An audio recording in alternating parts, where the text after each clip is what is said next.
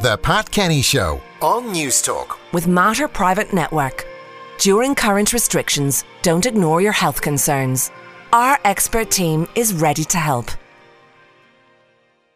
Good morning to you, Jess Kelly. Good morning, Jonathan. How are you? I'm good. Do you know the meme that goes around of the fella with the girlfriend and they're walking along and he turns his head and his eye is drawn towards the other girl? That's me and the Samsung S21 and the iPhone on my arm. This is a very good looking phone. It's a really good looking phone, and I think the design of it is one of the most exciting things about it. Like, you'll know, you and I have had these chats for, 10 or 12 years now about how you like Apple, I like Samsung. That's just the way things have always been. Yes. I've sort of dipped my toe in the water with Apple a little bit over recent years, but I always find myself going back to Samsung. And earlier this year, they unveiled the S21, and there are three new models. There's the S21, the one that we're talking about, the 21 Plus, which is the slightly bigger version, and then the Ultra, which I spoke to Pat about here on News Talk a few weeks ago. And I wasn't wild about the Ultra just because I felt like a child using a novelty phone when I was using it. It's just so big. But straight out of the box, I really liked this S21. It's a 6.2-inch screen, so it's a more standard smartphone size. But as you said, the design of it is gorgeous. So on the back of it, it's got a two-tone, so two different colours, a sort of a matte finish on the back. So they've gotten rid of that glass, which was a fingerprint magnet. And it just looks stunning. There's like a little sort of teeny tiny little step up for the three camera lenses to rest on. But in general, it is a beautiful looking phone. Yeah, and the camera itself as well. I mean, the evolution is incredible. I actually found my first generation iPhone recently in a box with a little smash screen, kept forever for posterity. But the camera on it was the most basic looking thing in hindsight. But compare that to what now is on the iPhone 12, or more importantly, what's on the S21. Like, it's incredible the type of images that can be recorded. It's like two different things. It's like watching a crappy old VHS versus a 4K Blu-ray. I mean, it's just that level of clarity. What you can capture with these images is pretty remarkable. I did some camera testing a few weeks ago. So I had the Google Pixel 5, the Samsung S20, the S21 Ultra and the iPhone 12. And I took the same pictures with all four phones. And you would struggle to find a difference between the images aside from the iPhone and the S21, just captured extra colour, extra depth, extra texture that your eye probably couldn't even pick up. So what we have on this S21, we have three cameras on the back. So there is a ultra wide 12 megapixel lens, a wide angle lens, and then a telephoto lens. And it can also zoom up to 30 times 30. So you're getting intricate detail. There's a church in Ranelagh. So when I get the Lewis into the office when I'm coming in on the days I'm allowed in, I get off at Ranelagh always and take pictures of the church in Ranelagh and zoom in, and you can capture the detail. You can see different colours, different shading. And that to me is what you want from a camera. You want to be able to take a picture that captures more than your eye can see, as well as photographs of real life. So, if you have three kids, so if you're trying to capture a photo of them, they're not going to sit all that long for you to capture a photograph. You just want to take it the second the rows stop and they're just sitting happy. You want to take that photograph. And that's what this does. The speed of the camera is incredible. There's also brilliant AI as well that you can sort of bump up if you want. So it can correct your images. It can let you know if someone was blinking. It can also find the best out of a series of burst shots to let you know which one you should put up on Instagram to get your likes. Yeah, well, of course, and that's all that we're here for, Jess, at the end of the day. No, I really like it. It looks great. The camera is fantastic, but it wouldn't be much of a review if you didn't find some challenges with it. And the biggest one seems to be with the battery. Yeah, and I was slightly shocked about this because it's a 4,000 milliamp battery inside the phone. It doesn't have as big a screen as the Ultra, and the Ultra battery was quite good. But I found myself reaching for the charger quite a bit, and that's something that I'd almost gotten out of the habit of because the battery life on different phones has improved dramatically in recent years. But I am charging sort of around 2 or 3 in the afternoon again on this phone, which is slightly disappointing. But in terms of the features, the function, the design of it, it is excellent. Now, my own personal phone that I have is a Samsung S20, and a lot of people have been asking me on Instagram, would you upgrade? And I don't think I would. I don't think there's enough of a leap between the S20 and the S21 to make it worth my while.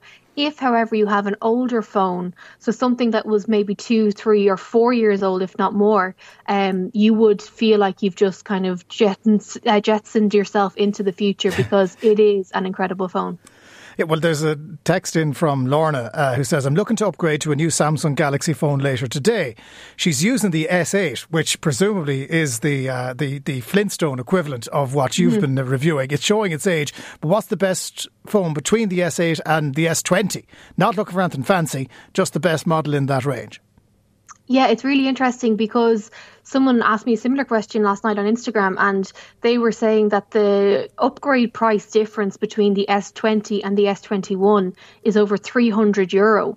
And that's a lot of money. So I don't know that I would do that. So I think if you can stretch to the S20, you will be getting a fantastic phone. You can also get the S20 FE 5G, which is a 5G enabled phone. It has a lot of the spec that the S20 has, but it's just a fraction of the price. So if I was going out and buying a new phone today, the one that I would buy, I think, is the S20 FE. Mark is in Athy. Good morning to you, Mark. Would you please ask Jess the Samsung S21? Should I get it or should I hang on to see what the Huawei, I finally learned how to pronounce that word properly, can't imagine why, Huawei P50 will have Google installed. I moved from Samsung S9 to Huawei P30 Pro and would think bad of going back, he says. Yeah, so the P30 Pro is still one of my favourite phones of all time.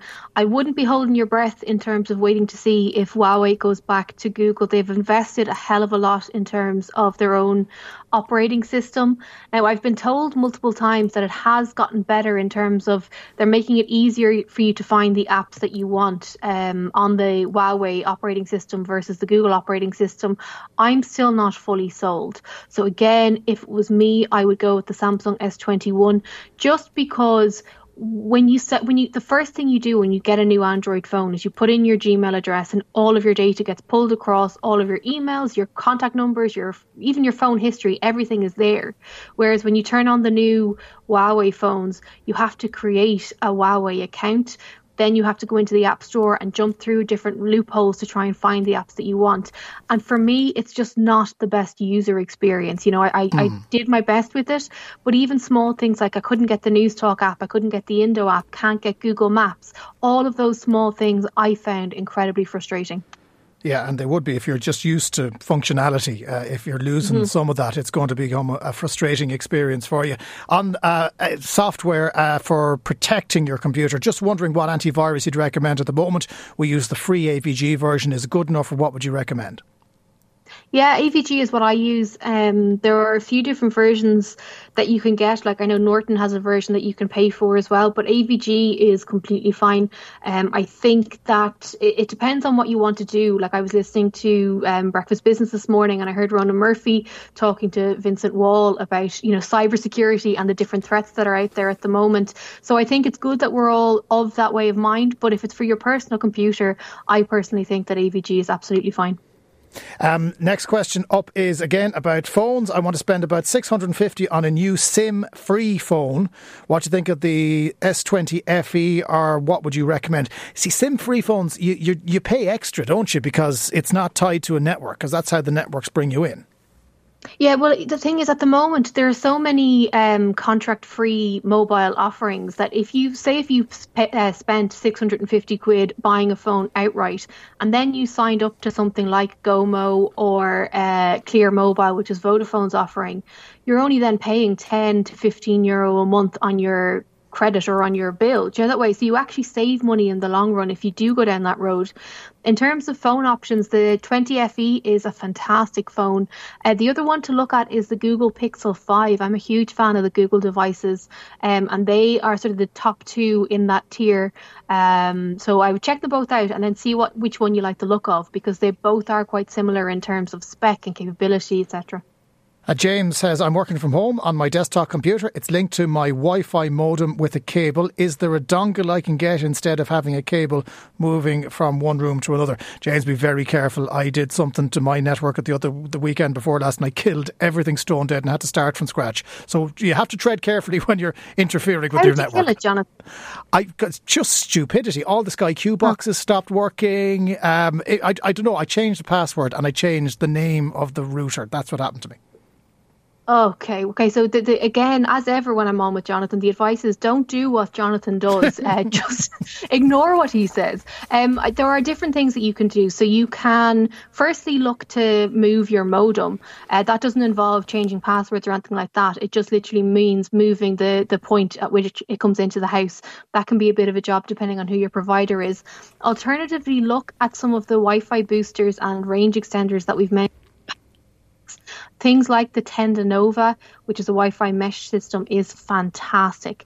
And I think that would be my first one to check out. But it shouldn't be that much of a headache to try and find a workaround. But I do think the Tendanova is the way to go. And if you want to waste 3 or 4 hours of your life, then try it my way, because, that happens. Gary says, my Chromecast has stopped working. We lost the plug that came with it. When we connect to a new plug to the Chromecast USB cable, it's not working. When it's connected to the HDMI on the telly, we get a message saying no signal. The light on the Chromecast doesn't come on. Gary needs to watch telly. How do we help him? Yeah, this is a pain in the face. Unfortunately, I think you do need the proper plugs and the proper bits and pieces that come with it. There are repair kits that you can get from Google. As far as I know, you can buy the different bits and pieces, but they're €40, so it may be more hassle than just going out and buying a new one, which I know is probably not what you want to hear. But unfortunately, these different devices, and I spoke about it on Tech Talk a few months back, it does actually matter what plug you use with different bits of tech because they need a certain wattage going into them.